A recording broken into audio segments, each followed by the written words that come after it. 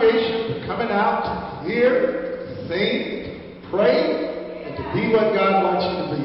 I mean, you know, God's got a mission for you here today. Amen. All right, let's pray together. Lord, as we look at your word today, speak to our hearts. Challenge us, oh God, to move from where we are to where it is you would have us be. In Jesus' name, amen. Okay, we are in part 4 of our sermon. It's time to get up. Today we will continue our study in the life of Joseph. Let me ask you this. How many of you use your phone for directions? How many of you just listen and do what it tells you to do? If it says get off this exit, you get off at the exit. If it says turn left, you turn left. If it says take the second right, you take the second right. Okay, why do you blindly follow these instructions without thinking about it? Especially when you've never gone there before.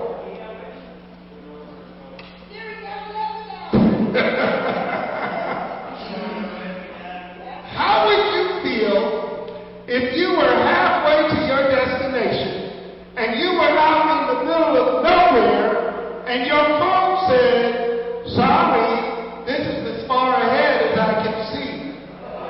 You are on your own from here. How many of you are in serious trouble? How many of you know you lost? Now, yes, you are lost. The reason we trust our phone is because we believe that somebody knows what's ahead. And if we follow their instructions, we are going to get to the place that they know we are trying to reach. Now, we have been looking at the life of Joseph, a young man who his life just keeps taking twists and turns and reversals. The prayers that he wanted answered, he kept getting a no from God from him. Joseph prayed, Lord, please don't let them throw me into this pit. Boom. Lord, please don't let them sell me as a slave. Click. Lord, please don't let me take me to Egypt. Next exit.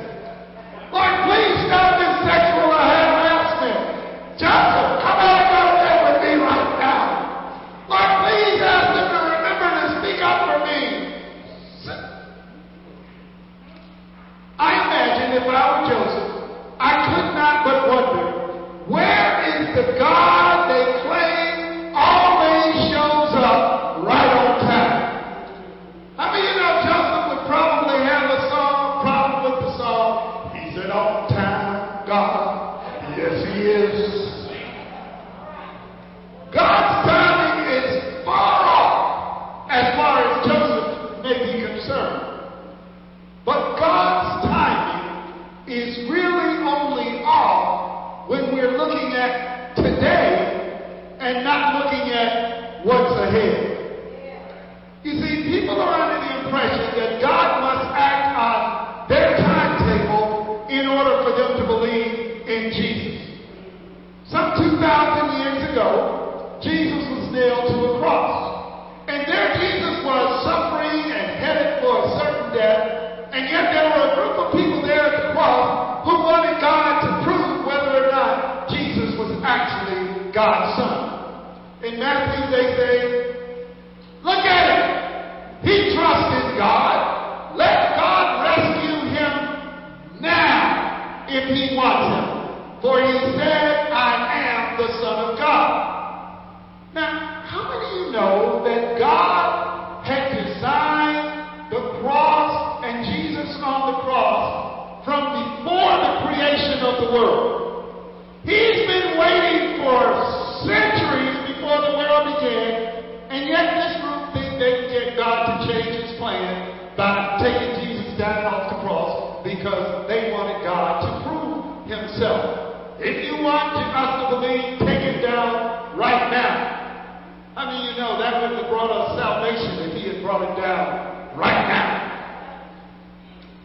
It's always going to take faith for us to have a relationship with God.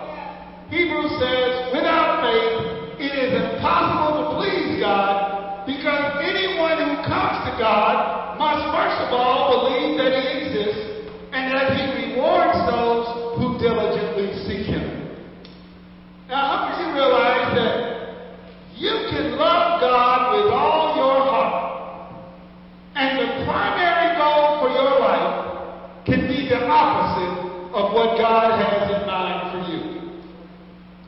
In our last episode in Joseph's life, Joseph had been falsely accused of trying to rape Potiphar's wife. He had been thrown into prison by Potiphar, his master. He was thrown in with the king's prisoners, which means there was virtually no chance of him ever getting out of there. Joseph had been unjustly condemned for doing what was right. He had said no to temptation, and now he's got this life sentence. I'm sure if I was Joseph, I would have been praying, Lord, get me out of this prison, get me out of Egypt, and get me back home as soon as possible to my family. Anybody else would have been praying that prayer? His prayer was based on what he wanted for his future and what he thought was best for his life. And his prayer is similar to a lot of prayers that we have. Yet his prayer was completely contrary to what God had in mind for his life. Joseph is thinking about who? Joseph. Joseph is thinking about Joseph. Joseph is not thinking about the salvation of a nation. You see, our prayers may be far too limited based on what God wants to do in the world. Joseph is a type of Jesus Christ in the Old Testament. You see, Jesus too had said no to temptation. Jesus too had been unjustly tried and condemned for crimes he had never committed. And before his trial, Jesus too had prayed for a way of escape. You see, a lot of times we think of Jesus as being eager to go to the cross and die for our sins.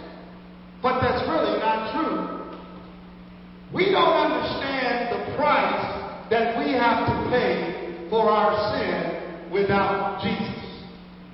And because we don't understand that price, we don't understand how great of a need we are in a Savior who can actually take on the wrath of God and survive it.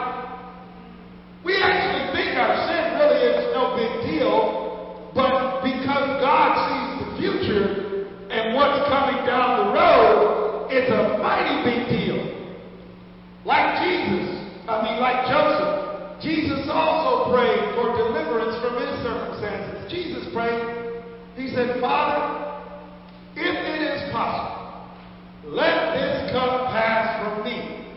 But not my will, your will be done. And as a result of his obedience to the Father, he ends up receiving a death sentence. I want us to realize that God said no to Joseph's prayers. God said no to Jesus' prayers. That means God is going to say no to some of our prayers. And how many of you know we'll be in good company when he does it? And God does it not because God is mean or God is angry or God is disappointed with us. God simply knows what's ahead, and we don't. Will we trust God for guidance as much as we trust our cell phone or Siri for direction? When Joseph is put in that prison, once again the favor of God is upon his life, and it's not long before Joseph has risen to the top level in the prison. Scripture says the prison warden put Joseph in charge of everything that went on in the prison. Now think about it. Joseph did all the work, but the prison warden got the paycheck. And he got the accolades for what a great job of how the prison is being run. I mean, God must have a sense of humor. That certainly doesn't seem fair to me. No matter where Joseph goes, God blesses his administrative skills and his ability to solve problems. Joseph has such a desire, though, to get home that he can't see God just might have a plan and a purpose for him there in Egypt.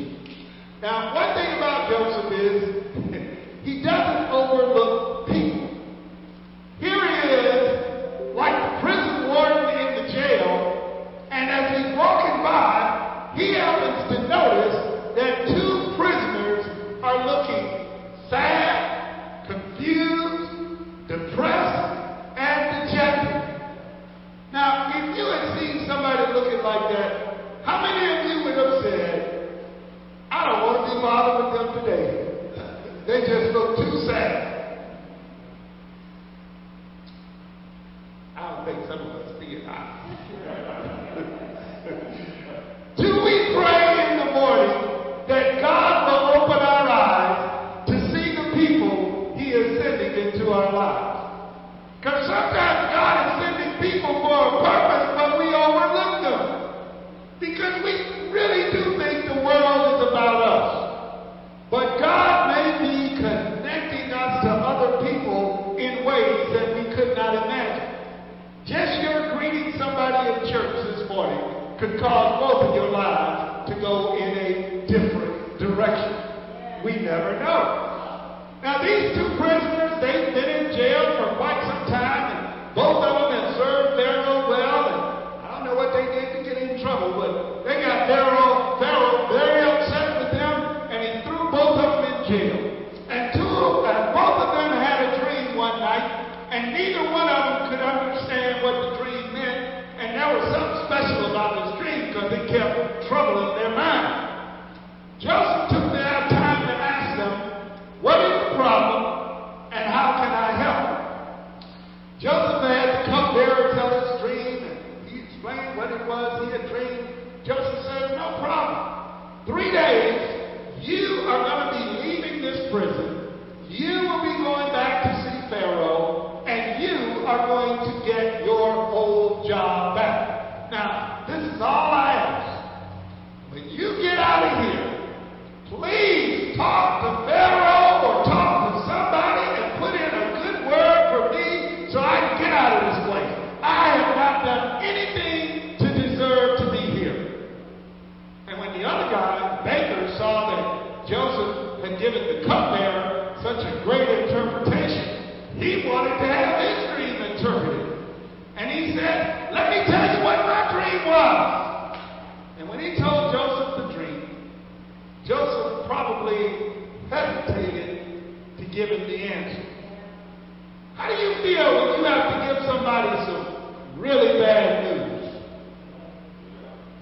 Are you tempted to try to break it to them real gently? Or tempted to make it sound as though it's not as bad as it sounds? Or do you hope somebody else will just bring the bad news to them? Or do you say, just let them find out for themselves? You know, when we talk about the gospel of Jesus Christ as being good news, is it really good news? Yes, it is good news. The good news is anybody can come to Jesus no matter what their lives have been like. It's good news in knowing that Jesus can cleanse you of your sin no matter how evil or wicked you've been. But you know, that's really only good news if there's no consequence for rejecting the message. You see, if there's no consequence for rejecting Jesus, then the gospel isn't really good news. It's merely good information. Suppose Joseph had told the baker, your dream means this. In 3 days, you're going to get out of this prison and you're going to go in Pharaoh's presence once again. What if he stopped right there? What if Joseph never told him the other part of the dream that indicated the baker's head would be cut off and his body would be implanted on a pole? Would that have been the nice thing or the right thing to do? Joseph was still willing to tell the baker the whole truth, even though it meant it was going to cause some turmoil for the baker. He went ahead and told him, in 3 days your head will be cut off. Now suppose you had been the baker. What would you have done with this news? He don't know what he's talking about. He never did like me in the first place. I don't believe any of this nonsense. He could have said all of that, but it would not have changed what his destination was going to be.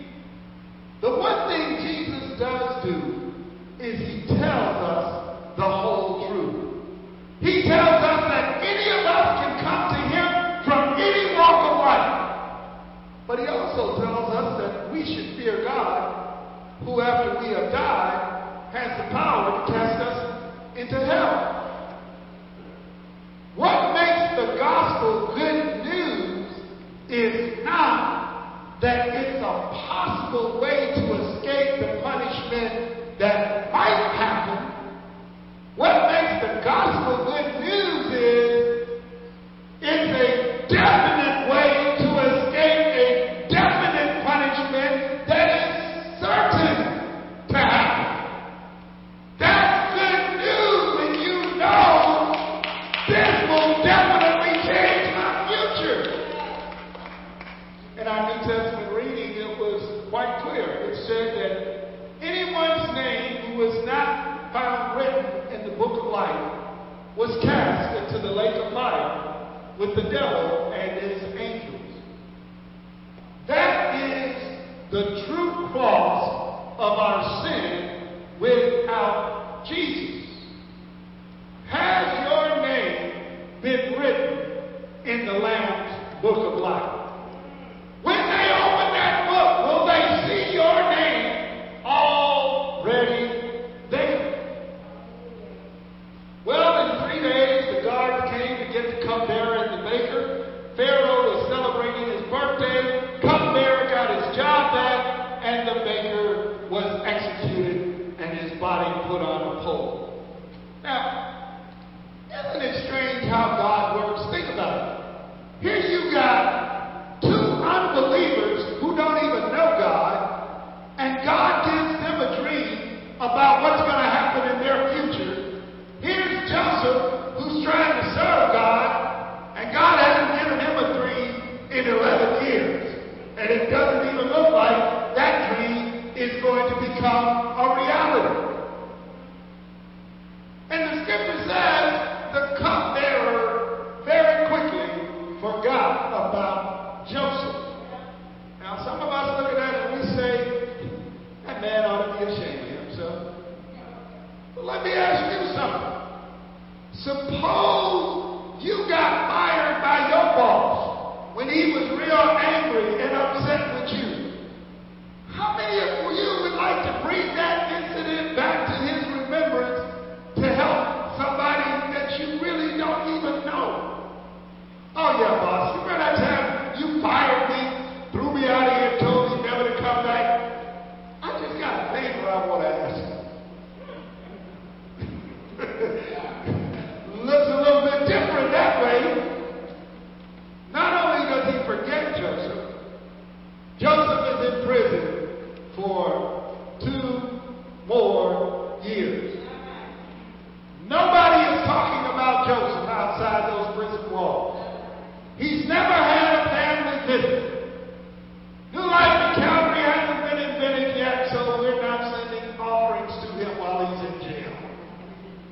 Nobody knows whether or not he's even alive as far as his family is concerned. And suffering, once again, is his companion. And even though he's taken all this in stride, I wonder, what on earth is he thinking? I wonder if he's thinking, where is God except somewhere hiding from me? And then we get to chapter 41 and we discover, again, the sovereignty of God. Sovereignty is a big word. But what it means is God is free to do what he wants to do, how he wants to do it, and he will use anybody he wants to use to get the job done, to carry out his will. And God can use any nation, any leader he chooses. For some reason, God chooses to use Pharaoh and the nation of Egypt to continue a plan of salvation that God started a couple of 100 years earlier with Abraham and Sarah. You may recall God told Abraham and Sarah through their descendants the whole world was going to be blessed. And it's through their descendants that Jesus Christ is eventually going to come and be the Savior of the world. So God is here thinking of a plan that runs about 8,000 years. How many of you have even thought about 8,000 years from today?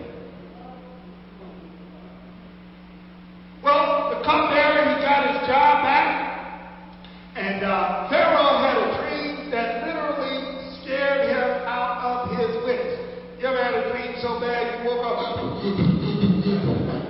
Well, he had one of those dreams. And then when he fell asleep, he had a second dream, and it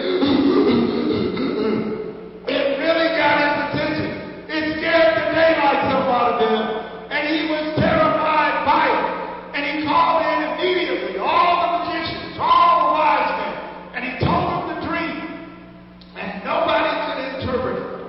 I believe God must have had everybody's mind go blank, because I know there was somebody that would have lied and said, I know what it means.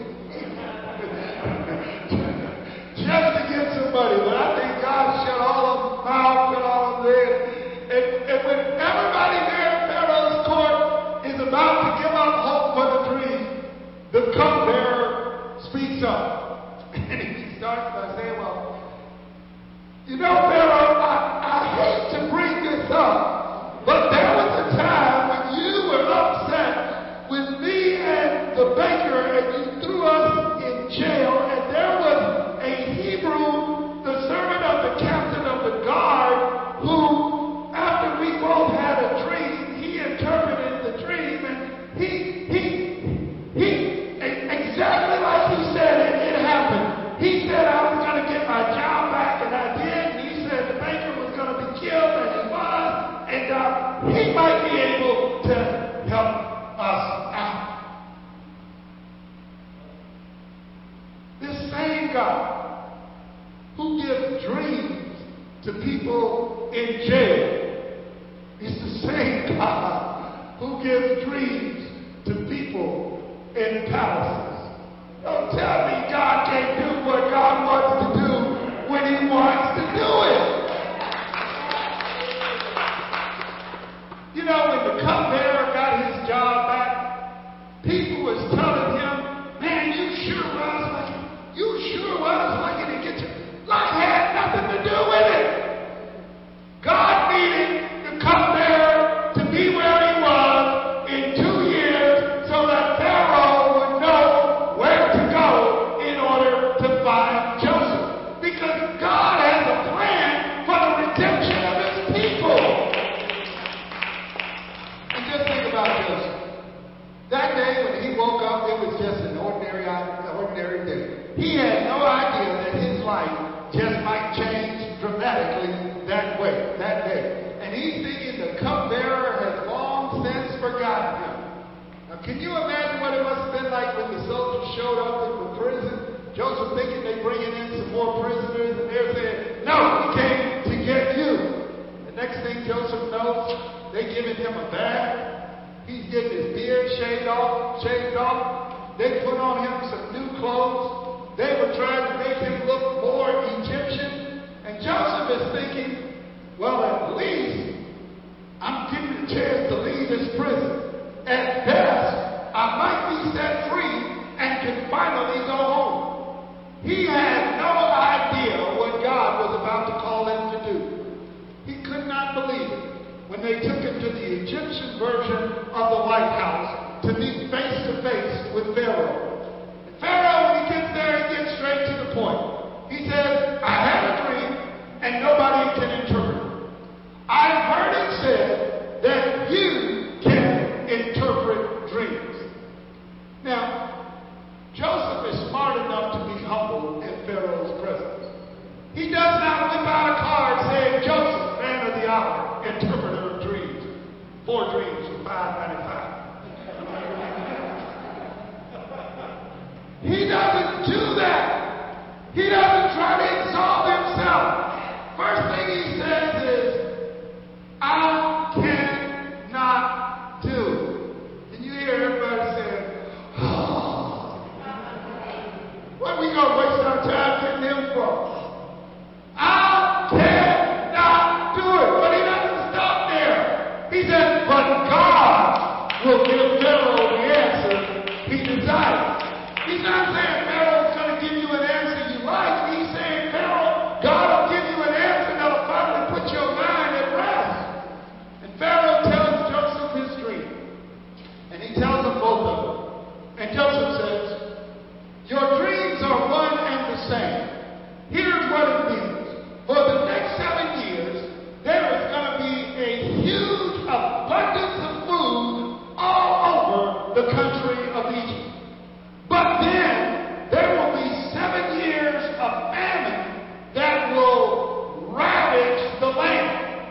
And the famine is going to be so great, everybody will have forgotten those 7 years of abundance.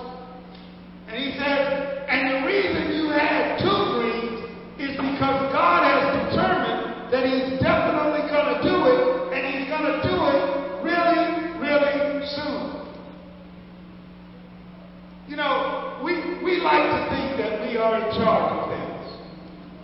Egypt is about to have the biggest, robust economy it has ever known. And guess what? The politicians and the businessmen are not really the ones that's going to make it happen. It's going to happen because it's God's plan. It doesn't matter which political party was in charge. This is why our faith and our trust ought to be in God and in God alone.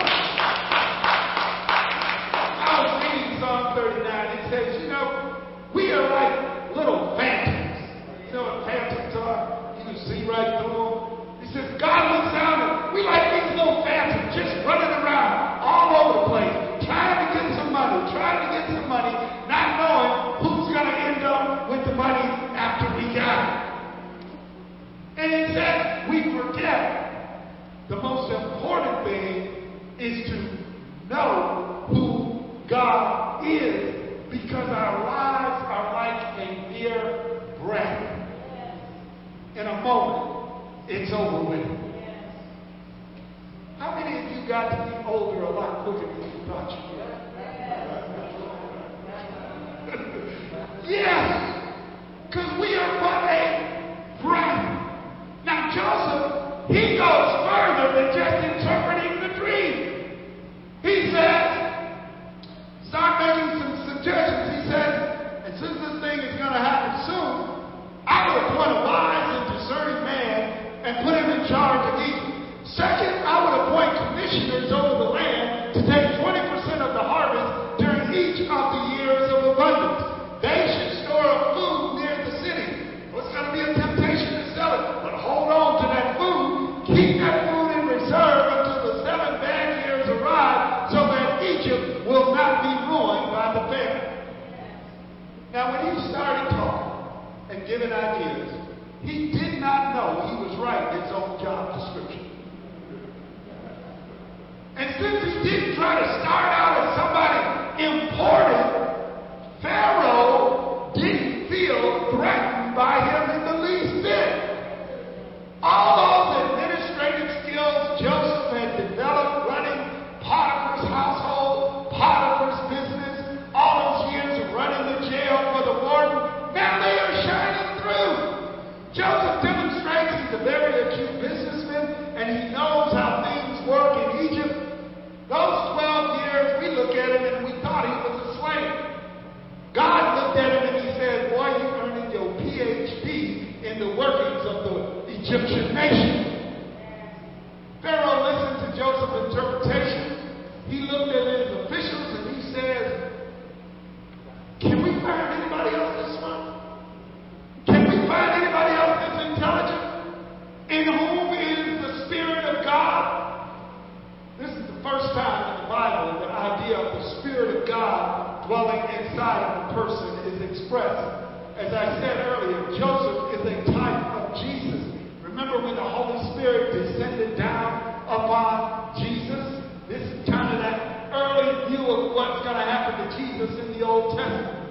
Now, the answer to Pharaoh's question was obviously no. And so Pharaoh told Joseph, he said, look, since God told you all this, you're wiser than everybody else. I'm going to put you in charge of my palace. You got the job. All my people are going to submit to your orders.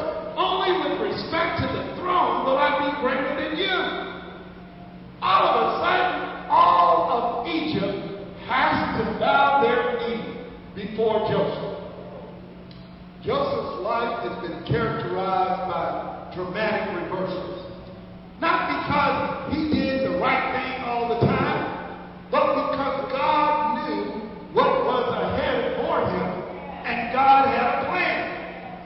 It's taken 13 years to get out of that pit and into the palace. How many of you would mind doing that? How many of you have gotten that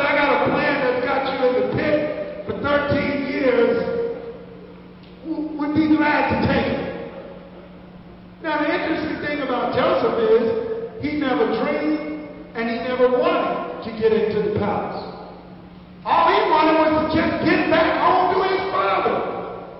I want us to see we can't limit what God might want to do through us. Joseph had no idea that going to Egypt was part of the salvation plan God had in mind, not just for Joseph and his family, but for a nation and ultimately for the world. I said 2 sermons ago that God is probably doing 100 different things in our lives, and we're probably aware of about 3 of them.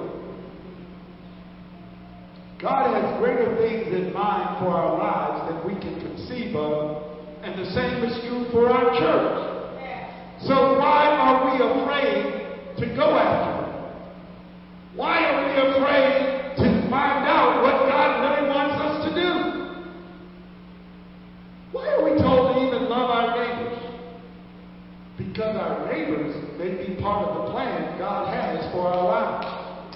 You know, Joseph had lived faithfully for God for 11 years. But suppose that day when he saw those 2 prisoners in jail, he said, I got enough problems of my own. I ain't got time to be bothered with them boys. We never know when what seems to be inconsequential is really the hand of God putting us in place for something else. Joseph's reversal was dramatic. He walked out of a prison and into a palace and came out of the palace with every knee in Egypt bowing down to his authority. There was another reversal that happened just as dramatic. Jesus Christ was taken down from a cross and buried into a tomb. And the gates of hell and death itself he was battling. But on the 3rd day, death could not hold him down. And we see this reversal taking place. God raises him from the dead, and he then declares, at the name of Jesus, every knee shall bow, every tongue confess that Jesus Christ is Lord. And you know something? One day each of us is going to face a dramatic reversal. The writer of Hebrews tells us that it is appointed to us once to die, and then comes to the judgment. You know, up until the point of death, we have the deciding vote as to where our future is going to be for all of eternity.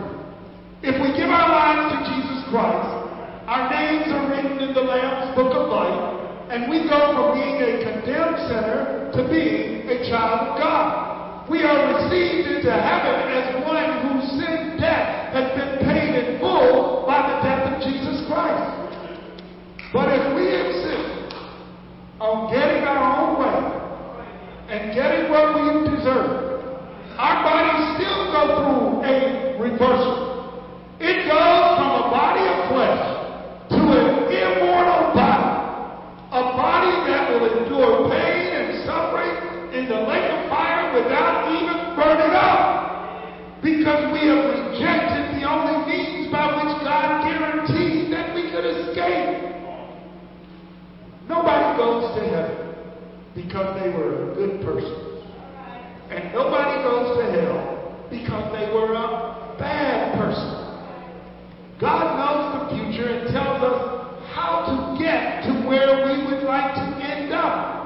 You know, with your phone, you tell Siri, I'm going to 497 East 200 West Street in Philadelphia, Pennsylvania. And when you do that, that's where she gives you directions to.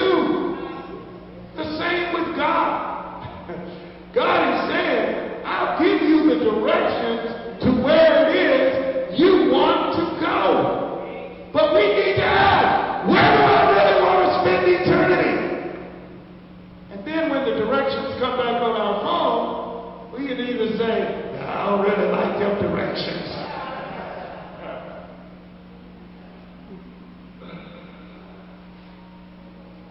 Jesus says, I am the way, the truth, and the life. No one comes to the Father except through me. Friends, I say, why on were to choose to go to hell, when you have the opportunity to choose the provision that God has already made for each of our lives. It was Jesus that said, broad is the way that leads to destruction, and many are they who travel upon it. Narrow is the way that leads to eternal life, and only a few find it. I ask us all today, both here in this place and those of us online, which road are you traveling on today? God knows where both of them end up. Let's pray. God, if there's one here today or one listening, one online, that does not know you as Lord and Savior of their lives, God, show them not only your love, but also the peril they are in. Help us to realize that choosing to follow your Son, Jesus Christ, is not like choosing this car or that car or this house or that house. This is a decision that will be with us for all eternity. And the fate of our souls and where we will spend eternity hangs upon the decision we make concerning Jesus Christ. I pray, oh God, that you would help us to see that following Christ is a lifetime commitment, and that it's not something we should do lightly in choosing. Let your Spirit move in each of our hearts. Show us, oh God, where we have fallen short this day, that we might remove the sin that keeps us separated from you. God, we want to be the people of God you called us to be. We want to be the church that you called us to be. We want to bow down at the name of Jesus now, so that when we have died, it's just second nature to us. We willingly surrender ourselves to you. Thank you for the name of Jesus, for there is no other name given by which we must be saved.